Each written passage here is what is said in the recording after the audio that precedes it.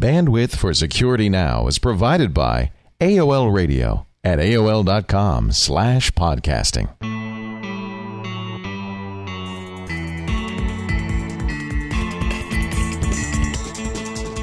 This is Security Now with Steve Gibson, episode 56 for September 7th, 2006.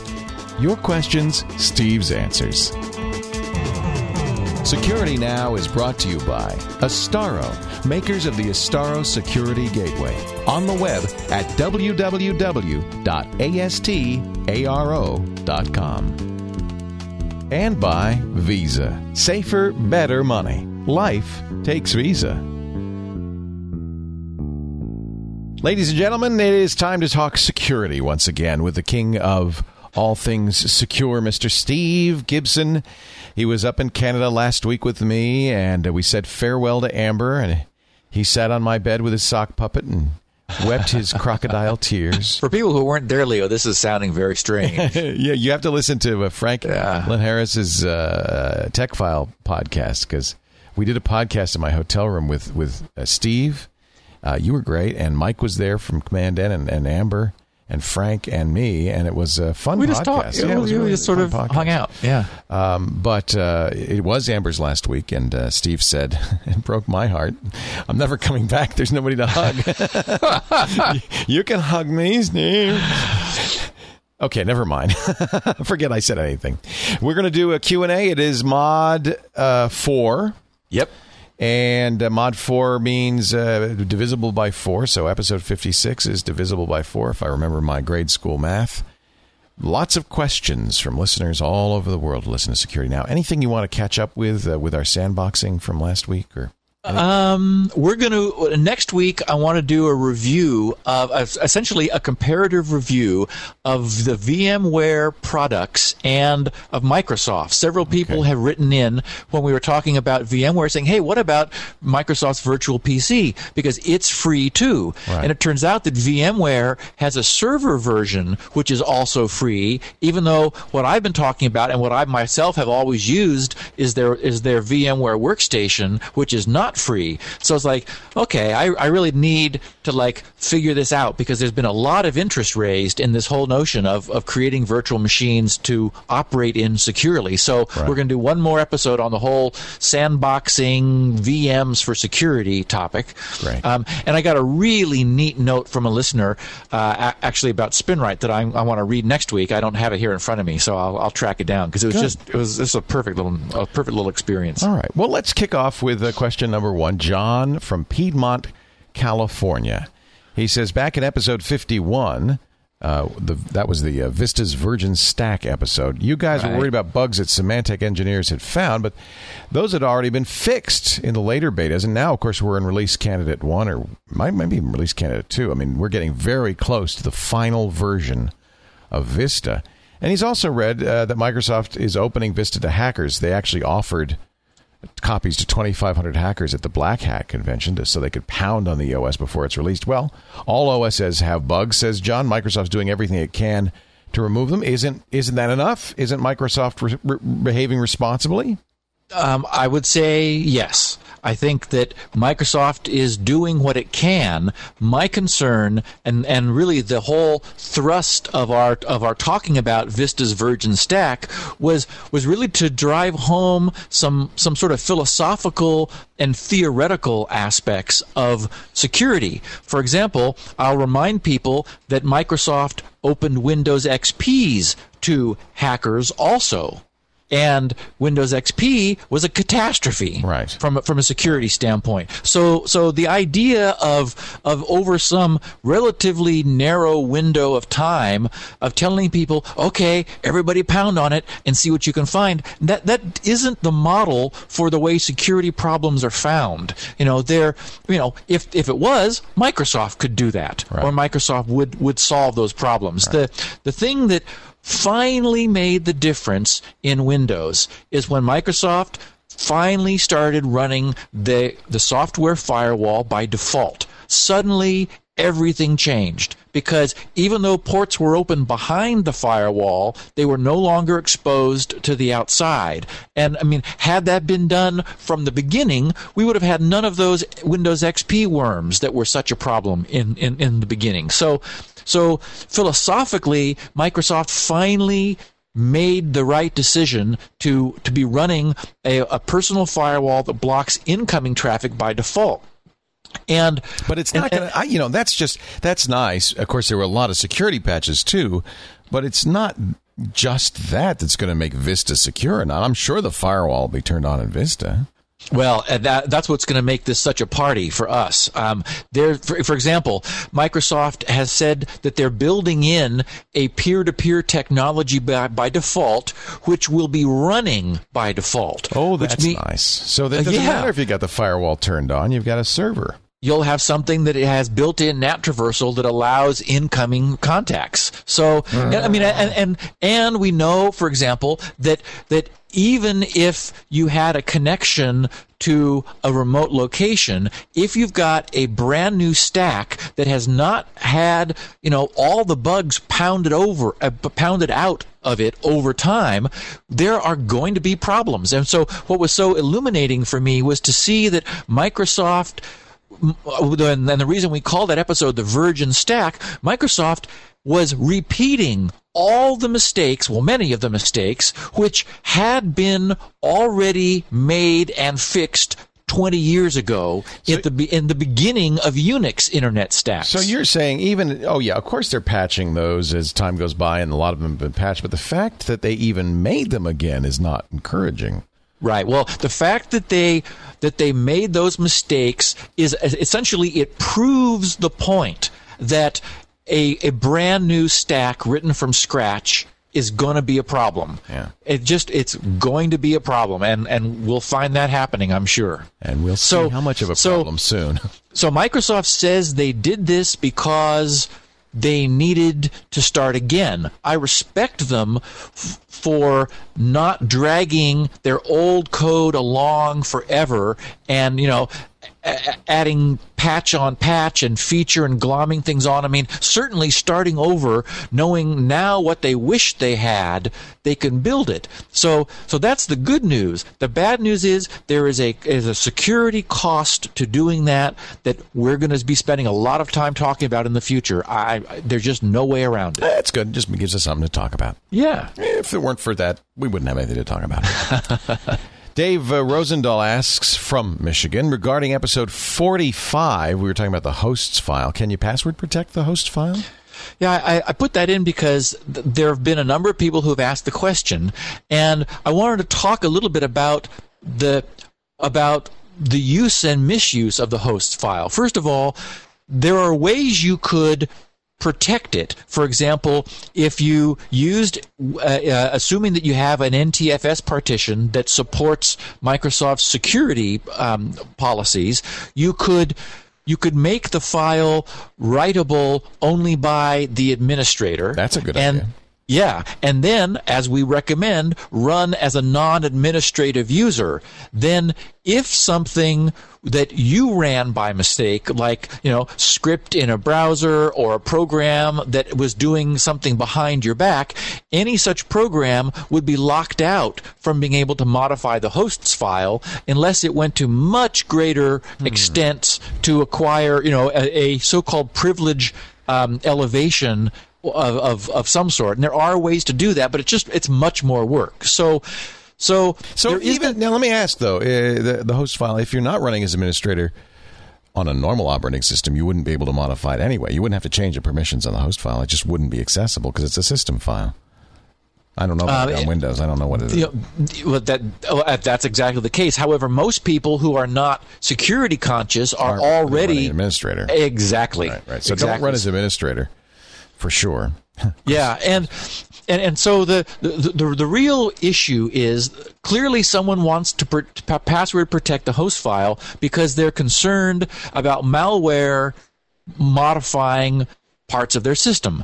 Well, if you've gotten to that point where malware is in your system, then you're really already in serious trouble. Right. I mean, it's like I don't want to say it's too late. Certainly, there's malware that doesn't modify the host file. So having a modified host file could prevent that malware from looking up the domain that it's trying to phone home to, and could confuse it and still give you some protection. On the other hand, there is malware that does know about the host's file, and we've seen instances where malware, for example, is changing domains for antiviral companies or putting entries in the host file for antiviral companies and even Microsoft, trying to prevent you from updating your patterns to identify that very malware which you've just acquired in your system. So we know that there is malware that does modify the host file.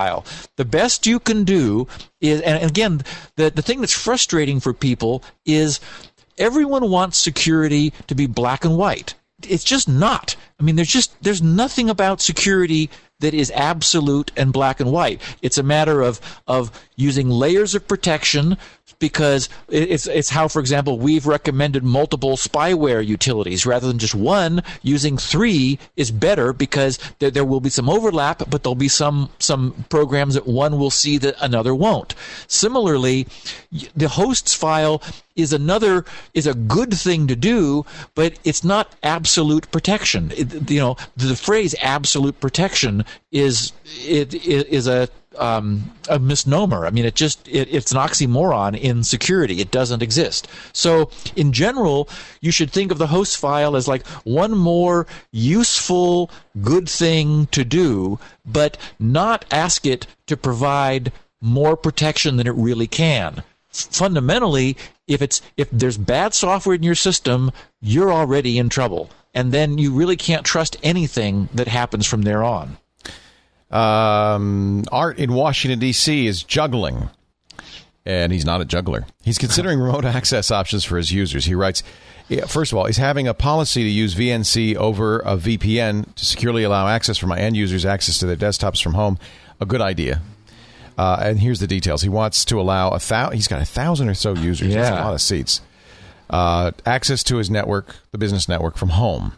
They have purchased a VPN, but they're concerned that their home computers might have viruses naturally. In fact, the chances are, if you have 1,000 home users, that you have almost certainly that there's you got viruses. A few in there. Yeah. We're worried that the remote access will make improper downloads of sensitive data too easy, because they have consultants that come and go.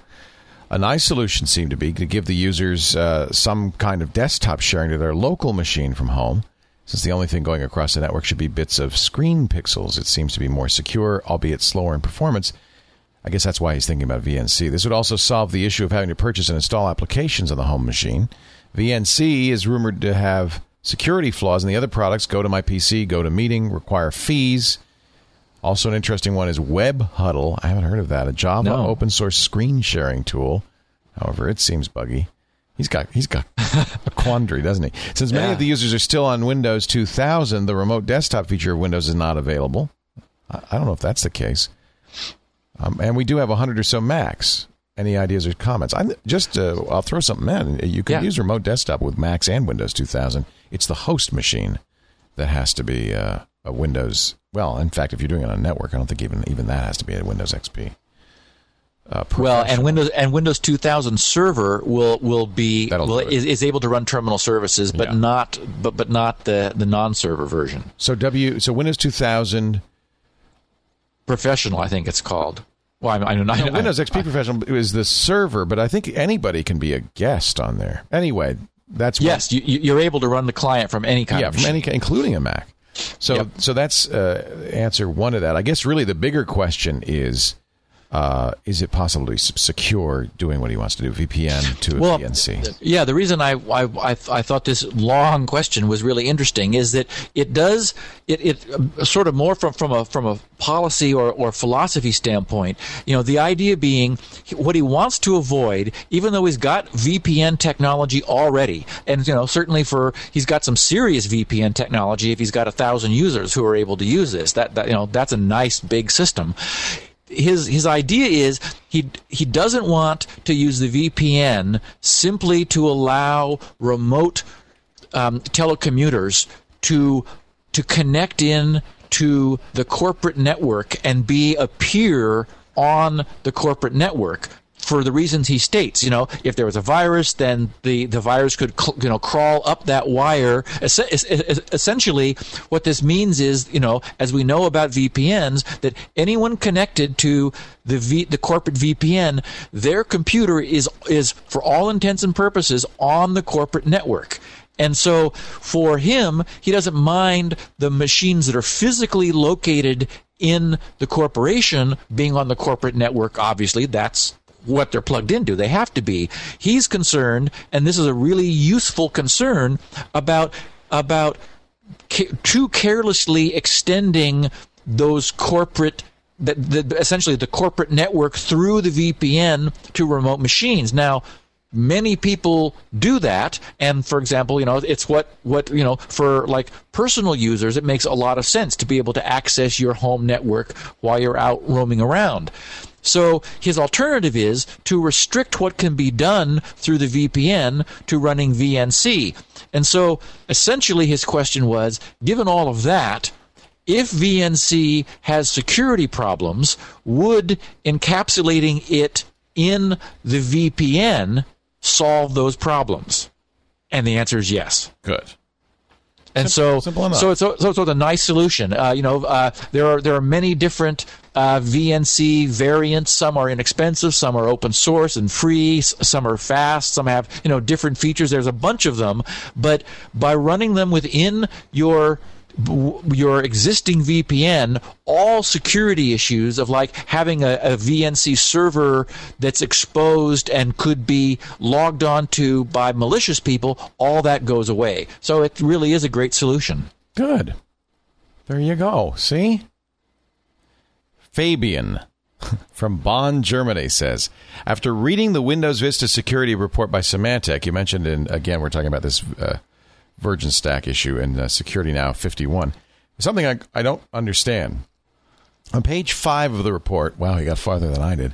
They mentioned that Vista employs NAT traversal via a technology called Teredo, and that it will make your Vista hosts that are behind a NAT router externally visible. I guess that's the peer-to-peer you were talking about, Yes, Steve. Exactly. Since this is enabled by default, does it mean a Vista machine announces itself automatically to a public server in order to provide NAT traversal? Yes. That's how it works. They say in the paper that many individuals and companies use private addresses as a key part of their defense strategy and may find their Vista hosts externally reachable to an unexpected degree unless strict egress filtering is in place. In other words, unless my personal firewall blocks outbound traffic from that service, my machine will be visible on the internet. Does it mean that your recommendation and Leo's recommendation of NAT routers are practically void with Vista machines, wouldn't it? Ah, really? Or does all of this only apply once I enable IPv6 in my network? Well, this is a perfect example of Microsoft extending the functionality beyond what's been well proven. Or beyond what anybody's asked for. Well, that's exactly right. I mean, you wonder why they have this thing turned on by default, and the reports have been this is on by default. I do want to say, though, this is still beta software, and I always hesitate to comment on beta software because you don't know what they're going to turn on or off when they ship this thing. That's very true. And although, even if, it's worse that it's on by default, it's a concern that people may be told to turn it on when they don't need to. For example, Universal Plug and Play, is on all the time. That was on by default too, even when people don't need it and aren't using it. So I think it's unlikely. I'll be honest, given how people feel about peer-to-peer and the fact that they're trying to get Vista adopted by businesses that hate peer-to-peer, that this would be turned on by default. I just don't find that likely. Let's hope not, because it does from everything I've seen, it's exactly as Fabian suggests, that Windows makes an outbound call, registers itself with a server. This is the way many other peer-to-peer systems work. You and I are both choose to run those. Exactly. You and I are both using Skype. When we run our individual Skype clients, it connects into the Skype server. Hamachi is the same way. All the Hamachi clients tie into to the central server, and that's how the clients are able to find each other. Well, Microsoft has developed the same sort of approach, but now it's at the OS level. It's cool that this functionality that we're all using currently in individual applications will be subsumed by the OS as a whole. It certainly is a concern from a security and privacy standpoint. Yeah.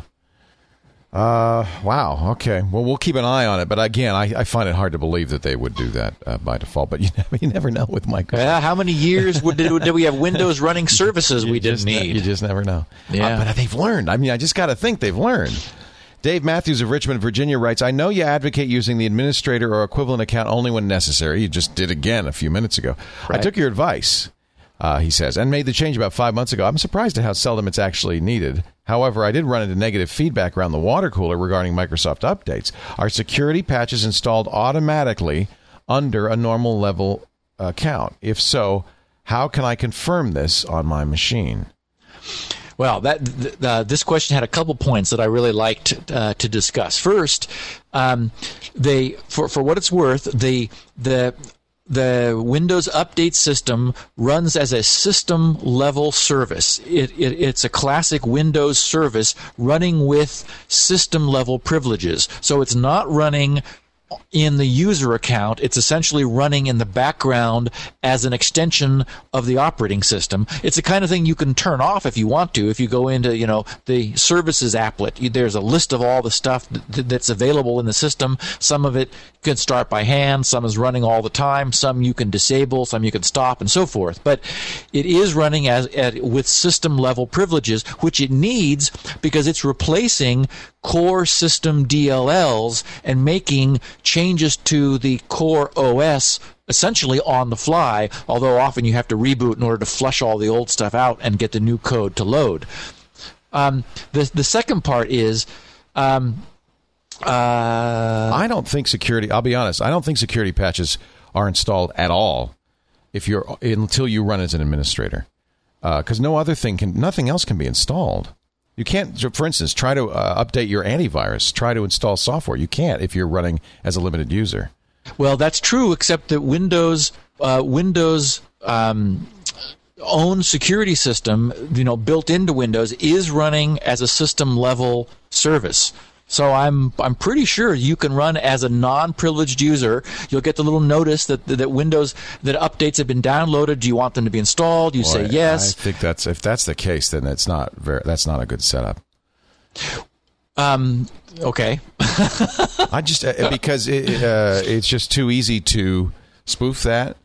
Well, and there's that is the second part I wanted to bring up is that the concern around the water cooler, as Dave puts it, is this is why all of us oldsters, the old computer guys who've been around, were really looking askance for quite a while at this whole notion of giving up one more aspect of control to Microsoft. It used to be that you could, voluntarily download these updates and install them when you wanted to. And of course, gradually we've been moved away from that model to the point now where, this Windows automatic update is on and you're berated if you turn it off, and you're warned and cautioned, and little shields appear on your taskbar saying, "Oh no, you don't have updates turned on." It's like, okay, fine, just take care of this for me.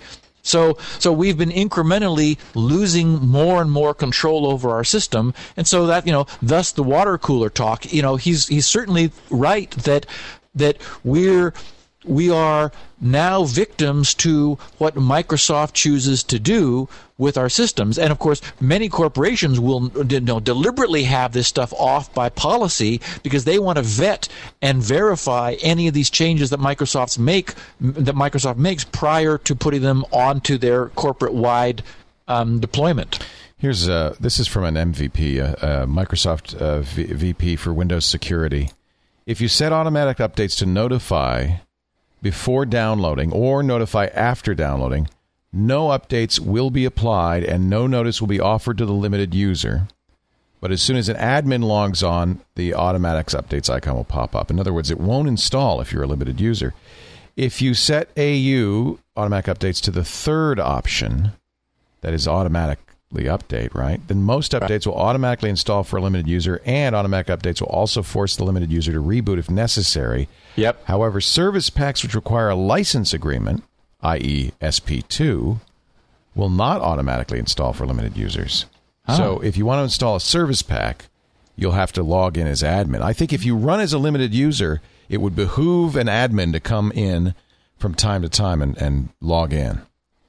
Or it would behoove you to log in as an admin from time to time. Yeah, I think that the typical model would be, for example, in a corporate environment, if they were allowing Windows updates to occur, then and the users were running as a non-admin user on the machine, then they would be happening in the background. People turn their computers off at night and turn them on in the morning, and with that morning reboot, everything gets updated. Except for the stuff requiring a license agreement. Except a major service pack deployment, right. And that's, again, only if you have the full automatic updates turned on. If you have Notify in any way turned on, it won't do it. Right. So when I have users running as limited user, I make sure that periodically they log on as an admin and do system update and update their antivirus, because even if Microsoft will update, nothing else will update. Right. So there are a lot of drawbacks, unfortunately, to running Windows as a limited user. It's not easy. Yep. But it's also the only safe way, I think. Well, because it does restrict, not only does it restrict you, and the whole point is it restricts any programs running in your session. That is, any, for example, malware or spyware or something, they are similarly restricted to the changes they're able to make to the underlying OS. And what's really annoying is there's all sorts of ways around that. I mean, it's sort of it was a good idea, but it was a faulty implementation. One of the things we're really hoping for is much more robustness in this regard from Vista. See, in my opinion, no system files should be changeable unless you have an admin login, period. Right. Regardless of it. I mean, I guess it's somewhat protected because it's running as a Windows process, Windows own process, but I don't buy it. I think it's just not safe unless somebody has an admin password for system files to be modified, period. Yeah. I think. But you're the expert. I'm just saying. I'm looking at Unix in particular. If you don't have a administrator login, you can't change the system file. I don't care what happens, and the operating system can't either. Although processes can run as an administrator, I guess. Yeah. The real problem is Windows is so complex now. There are so many ways around things. I mean, the fact that debuggers are able to open up other processes and modify them means that there really is no real isolation among processes. Right. Anish writing from Google Mail asks, is it possible to use the hosts file to redirect sites to display an image file, a JPEG, for instance? This would look nicer than the 404 errors in place of banners on websites. I got a kick out of this because clearly he's implemented the hosts file approach that we've talked about, and now when he brings up red X's everywhere. Exactly, and the answer is no. It's not possible. There are alternative approaches. There are various types of filters you could run. Well, wait a minute. Now, if you reload, you're redirecting it typically to localhost 127.0.0.1. Right. If you had you'd have to run a server. But it doesn't have to be a fancy server. If you had a minimal server running, it could take that and put up a default display. Yes. Well, the problem would be that it would have to be clever enough. I mean, there are ways around this. For example, that server would have to be clever enough to accept any request for an image of any name and return something. Right. No matter what it gets, it always gives you a pretty picture of a sunset.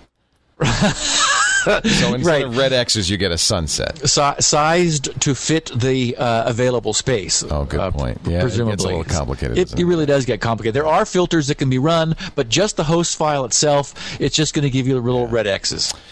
Scott Burr of Beaverton, Oregon, observes that for anyone... whoops, I lost it. For anyone, like almost everyone... Let me see if I can understand what he's saying. For anyone, like almost everyone, who has a key lock in a door for security, worrying about someone breaking into your computer system at home or your office becomes a secondary thought when they can break into your place and take it away with them easily. I don't understand what he's saying here.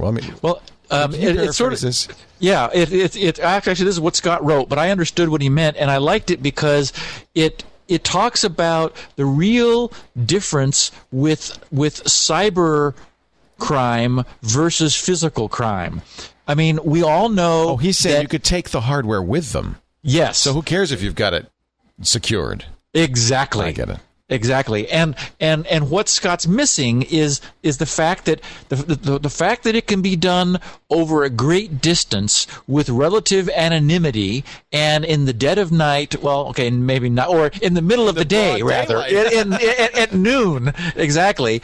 That's what's scary. That's what's really the difference. I mean, we all have homes. I've got a lock on my door. There's no such thing as a secure home. Period. I've got glass windows. Right. I mean, all you have to do is throw a brick through the window, and now you have gained entry. It have to be a bunker.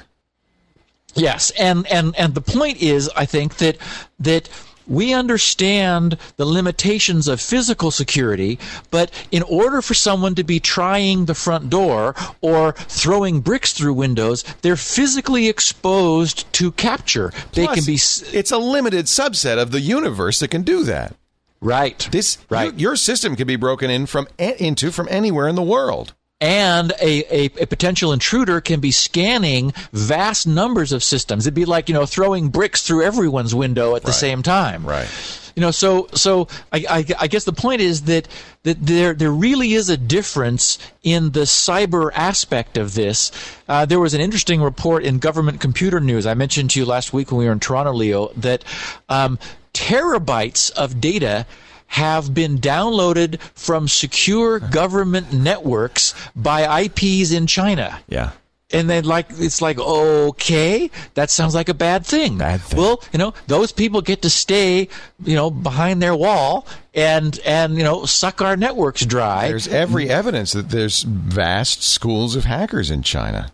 Well, and apparently this notion of, real cyber crime, cyber warfare teams being built. I think they're being trained. And apparently we've got some in this country, too. Well, right, for them, against the Chinese. If I look at my logs, as I mentioned to you the other day, there's lots of people from China trying to break into my system using SSH and other servers, always trying to crack it, always, constantly. Hundreds and hundreds of attempts by hand a day. Yeah. Now, a good point to make in this, though, is if you have a laptop that you carry around, it's a good idea maybe to secure the data on the laptop. If you have stuff that's private in there, I'm thinking the Veterans Administration specifically, or many corporations. Right. If you've got important corporate data on your laptop, use TrueCrypt. True. I was just going to say, we've talked about TrueCrypt. It's a fantastic solution. It just needs to be done. Yeah. And you keep seeing people losing laptops with unbelievable amounts of really important and private data. And it's just like, well, these tools are out there. They're free, but we're not using them. No. So it's true. If somebody gets your hard drive, there a lot of the so-called encryption techniques aren't going to work very well. TrueCrypt will, though. There's no way they can get your stuff if you've done a good job of your password. Right. So do it. Seems simple to me. I don't know whether Keith Rochek of Cleveland, Ohio says, I don't know whether you guys plan more coverage of firewalls and routers. I was wondering what your opinion is about Smoothwall as opposed to maybe a router you'd pick off the shelf at a computer store. Patrick, Smoothwall, as you know, I'm sure, Steve, is a Linux firewall distribution, and Patrick loves Smoothwall. Yep, Smoothwall, and there's also MonoWall is very similar. I like the question because and we've talked about it a couple times. Certainly, the advantage of pulling a router off the shelf at Fry's or Target or wherever for $49 is that it's there. You plug it in, you snap your Ethernet connectors into it, and you're done. An alternative, though, that offers much greater power is the idea of taking a retired computer, which, a 486 or something old, slow, and pokey that you're no longer using, and adding a second network card to it, or maybe even a third if you want to get some true DMZ protection, and you can then download an ISO image of a Smoothwall or Monowall. These are all open source and all free, and you boot this CD and or install it on a hard drive if you want to go that route. And I mean, you've got a really full-featured solution. Yeah, so I like it. I mean, there are some limitations. I mean, but I think in general, and some of these, by the way, will run off firmware. Don't even need to run off a hard drive, so that you don't have to have moving parts. It can be very quiet. Right. Well, I guess there is no limitation. You just have to be a geek and willing to put some time into it. Yeah, I mean, I think that's exactly it. If your mode is not to play with this stuff, you just want solutions, then just buying the router appliance makes more sense. But if you want to roll up your sleeves and have more control, have a powerful firewall that does everything, bandwidth, rate limiting, and quality of service, and and able to log into it remotely and do all kinds of things, essentially something like Smoothwall or Monowall is a full Linux system in which you can run anything you want. People often used to ask us on the screensavers, my roommates use too much bandwidth, how can I limit them? Smoothwall's great. You can run Squid or some proxy server on Smoothwall and you can just turn them right down. Yep. Tim in the UK asks, if I want to run a web server on the, quote, host, quote, PC on port 80 and a web server and a virtual machine also on port 80, which server will pick up the request? Oh, that's interesting. Yeah. Will they be battling? Is it possible even to do this, he wonders? Okay. No. If you have two servers, normally what happens is a virtual machine that has networking capability is there are several ways it can be set up. One is that it's got its own sort of local network, sort of a virtual local network within the machine, which allows the physical machine and the local machine to talk to each other. So if you ran a server in the virtual machine, then from your host, you could access the web browser on port 80 in the virtual machine using the IP address of this little virtual network that's all existing within the main host machine. To put the virtual machine on an IP that's externally accessible, then you have a collision. It is not possible to run two TCP servers that are both listening to a given IP and port at the same time. There's something, the way the API works, when you're programming these, you say, okay, a certain process is going to be listening for incoming connections, and once that's been done, any other process that attempts to do so will return an error saying, you can't listen. There's somebody already on this port listening for those connections. So UDP is a little bit different. There is a way to sort of share notices of packets coming in, because UDP, as we've talked about, is not a connection between two endpoints. It's just the flow of raw packets. So it is possible for UDP services, multiple UDP services, to get notified of incoming packets, and then for them to figure out what they want to do about it. But not in the case of a web server. Only one application at a time can terminate the endpoint and receive connections. I've actually, in a smaller way, seen this happen with Parallels on my Mac and a CD-ROM. When you insert a CD-ROM, if Windows is foremost, Windows grabs a CD and auto runs it, and it's not visible to the Mac, and vice versa. Right. So I guess kind of the generalization is, unless you have something like UDP that's specifically designed to be shared, in most cases, one or the other is going to get it. And, right. And keep it, and that's it. That's that story. Tim's question was, which server will pick up the requests? Unless he goes to some substantial extent, the external, the server running in the host computer, the main machine, it gets priority. Exactly. Yeah. It would be first in line, and then if he had a different IP assigned to the virtual machine's web server, then incoming data on that different IP would go to the virtual machine. And I think I don't know, but I would imagine some virtualization programs would allow you to pass the data along explicitly and say, I'm running a web server, pass the port 80 stuff along. Well, one of my projects by next week's podcast is to nail down. I mean, I know VMware, the VMware workstation quite well because I've used it a lot. I've never messed with Virtual PC, so I'm going to learn about Virtual PC, and we'll have a real head-to-head comparison between these. I'm a big fan of this stuff now. You've really won me over. And Parallels. They've done a nice job.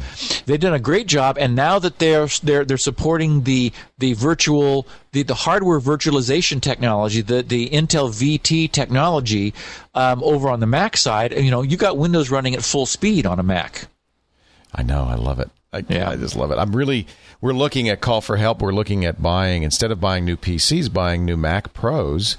Which are very, very, very, very fast Macs, and running Windows and Mac on using virtualization, whether it's Parallels or VMware, on the same machine. It'll eliminate this whole need to switch from machine to machine. It's just all there.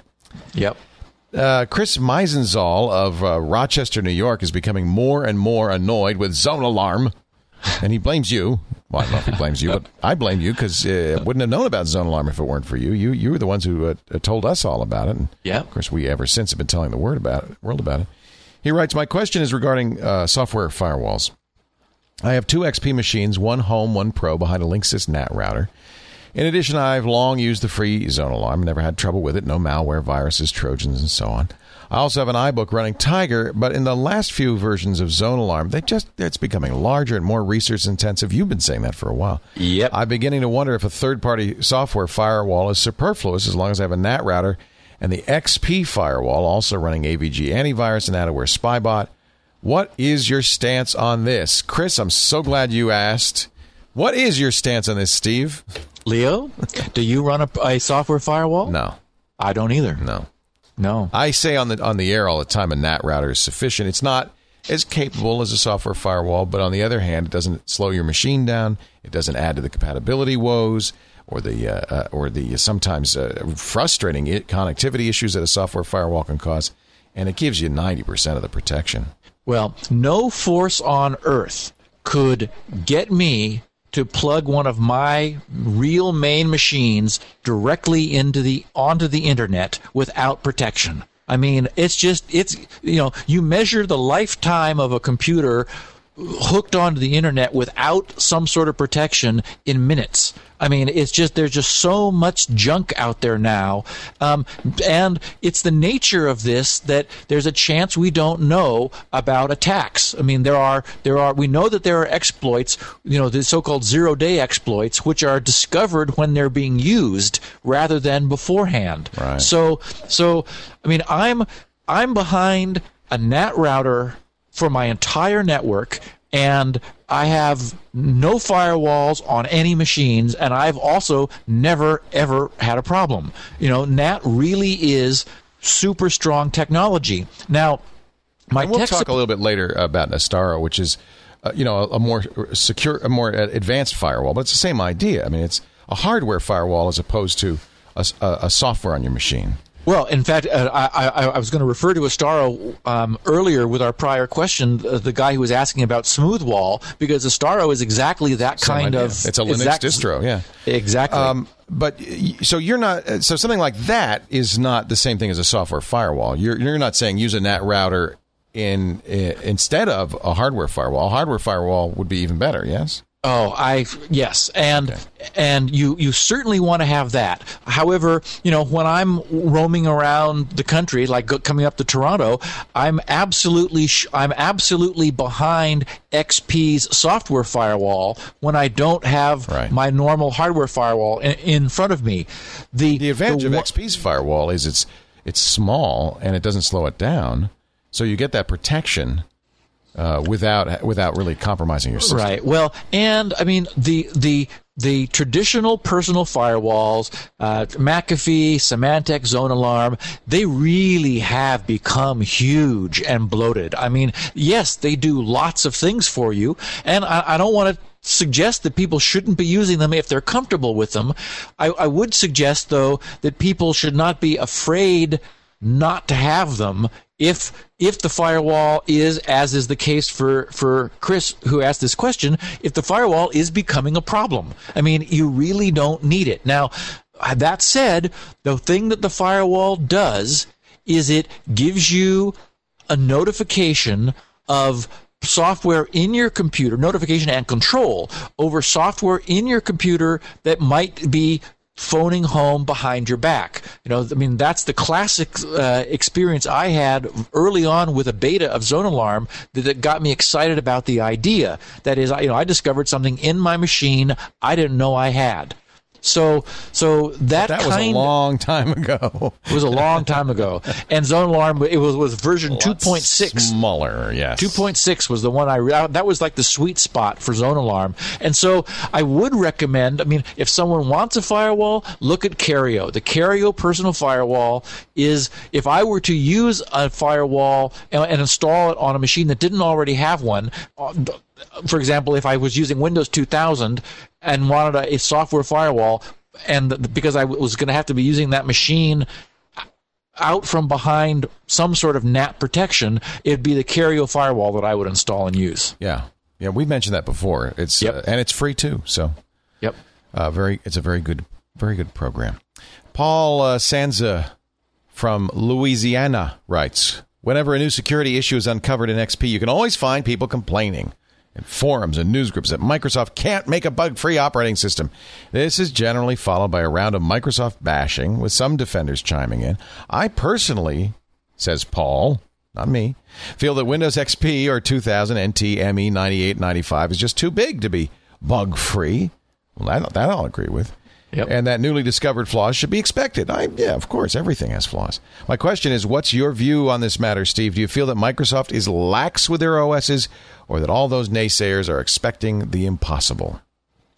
I think that Microsoft in this instance is just the big target. They're easy to pick on. Everyone, not everyone, but a huge population of people on the internet are using various versions of Windows. Microsoft, of course, has the problem that flaws are being discovered in very old versions of Windows, which Microsoft is no longer fixing. So that's a concern. We've seen that 95 and now 98 have gone past the horizon of critical security updates.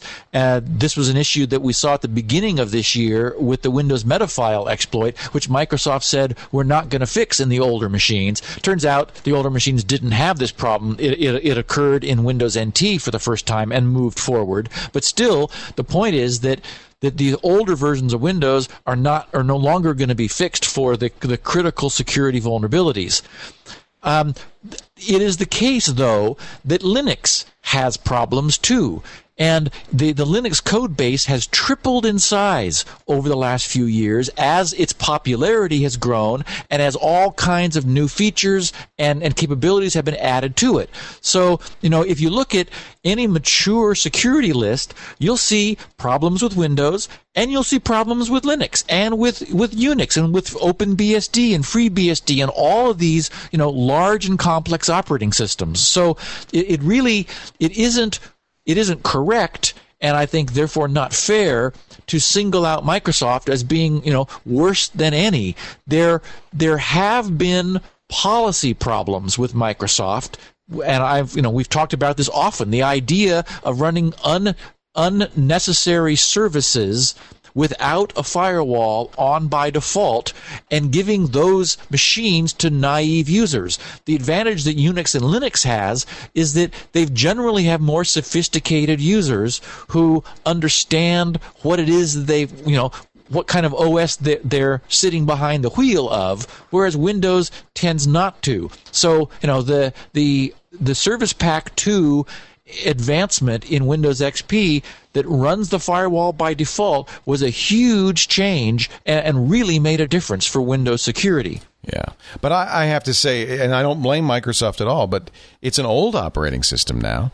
They made decisions, as you've pointed out, back when security was not as big an issue, that have resonated throughout ever since. They can't change it because of a legacy software that requires Windows to work in a certain way. And it's a very difficult thing for Microsoft. Yeah, they wrote code. A huge body of Windows code is this old code from before the dawn of security awareness at Microsoft. It's not their fault.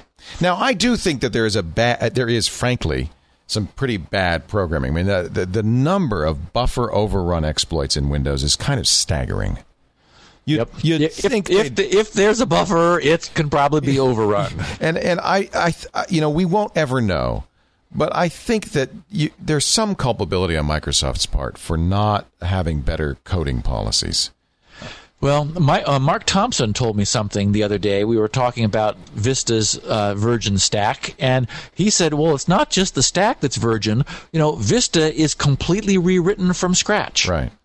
And it's like, what? But if for instance, C#, Java, there are a great many more modern languages that are much more resistant to buffer overruns because they do range checking.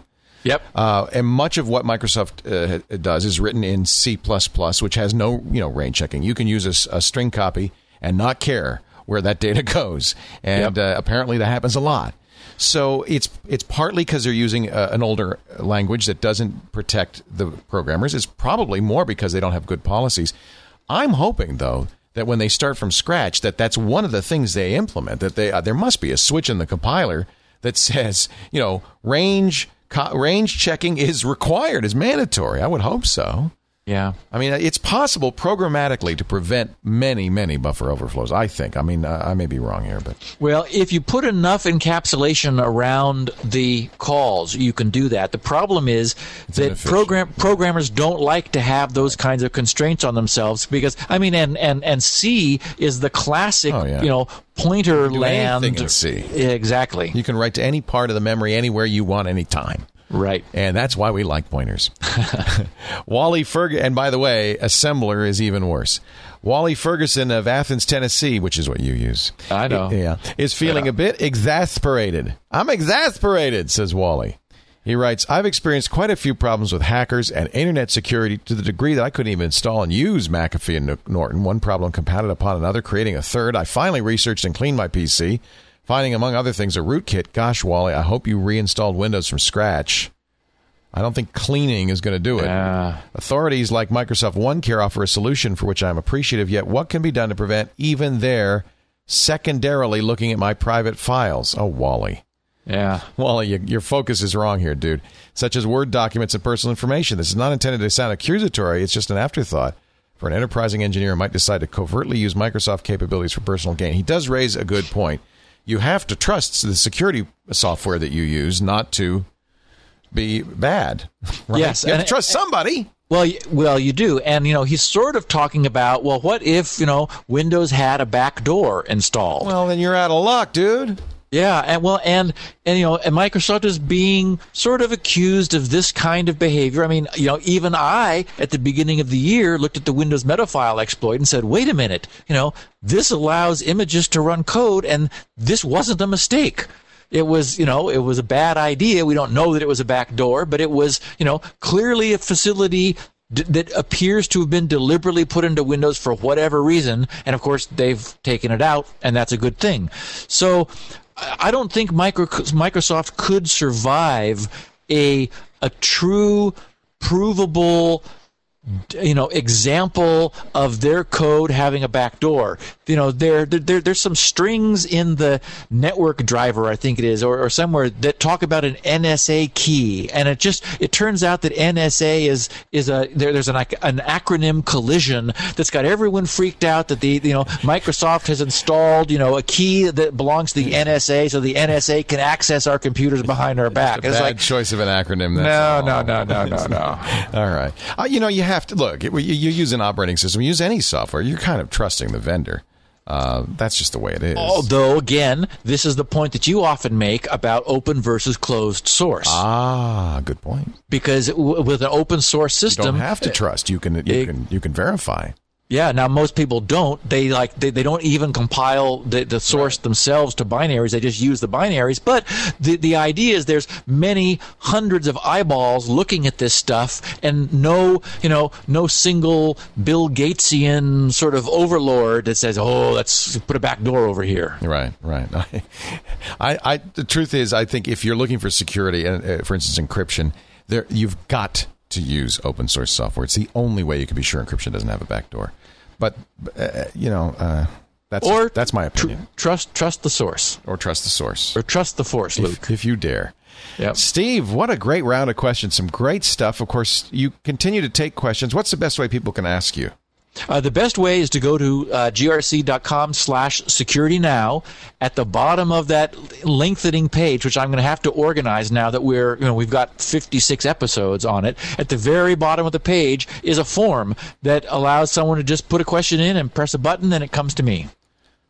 Great. And maybe your question will be next in 4 episodes. Next week, kind of a virtualization wrap-up.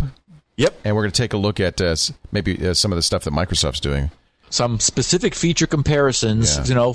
When people are writing in saying, okay, Microsoft's virtual PC is free, the server version of VMware, and we got the player, we got it, blah, blah, blah, blah, blah. Which one should I use? Okay. I'm going to attempt to answer that question. Fair enough. The wonderful Steve Gibson. Catch more of his stuff on his website, grc.com. And that's where you'll find the 16 kilobit versions and the transcripts.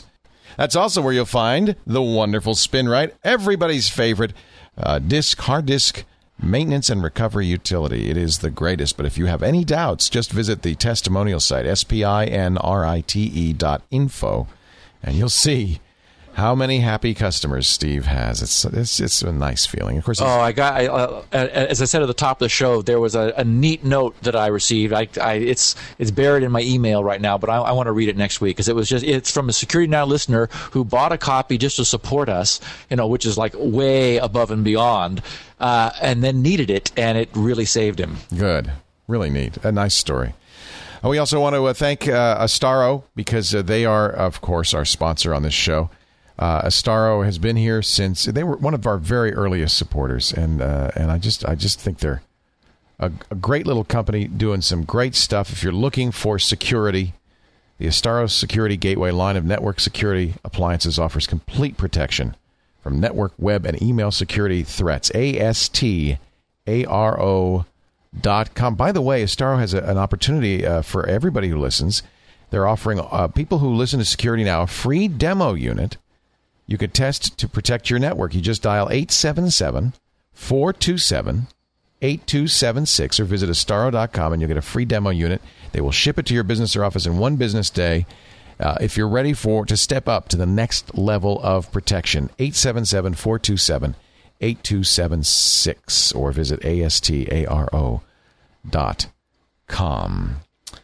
And we also welcome Visa, our newest sponsor. You've heard the Visa commercial already. One of the things that's good about Visa is they're, and one of the reasons they want to be on Security Now is they're promoting credit card security.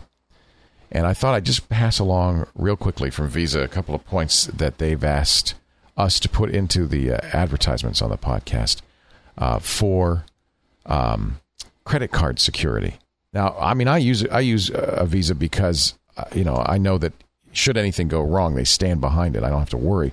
But there are some things you can do to protect yourself. Sign the card, for instance, on the signature panel. Choose a good, secure PIN that's secret and memorize it. Don't write it on the card.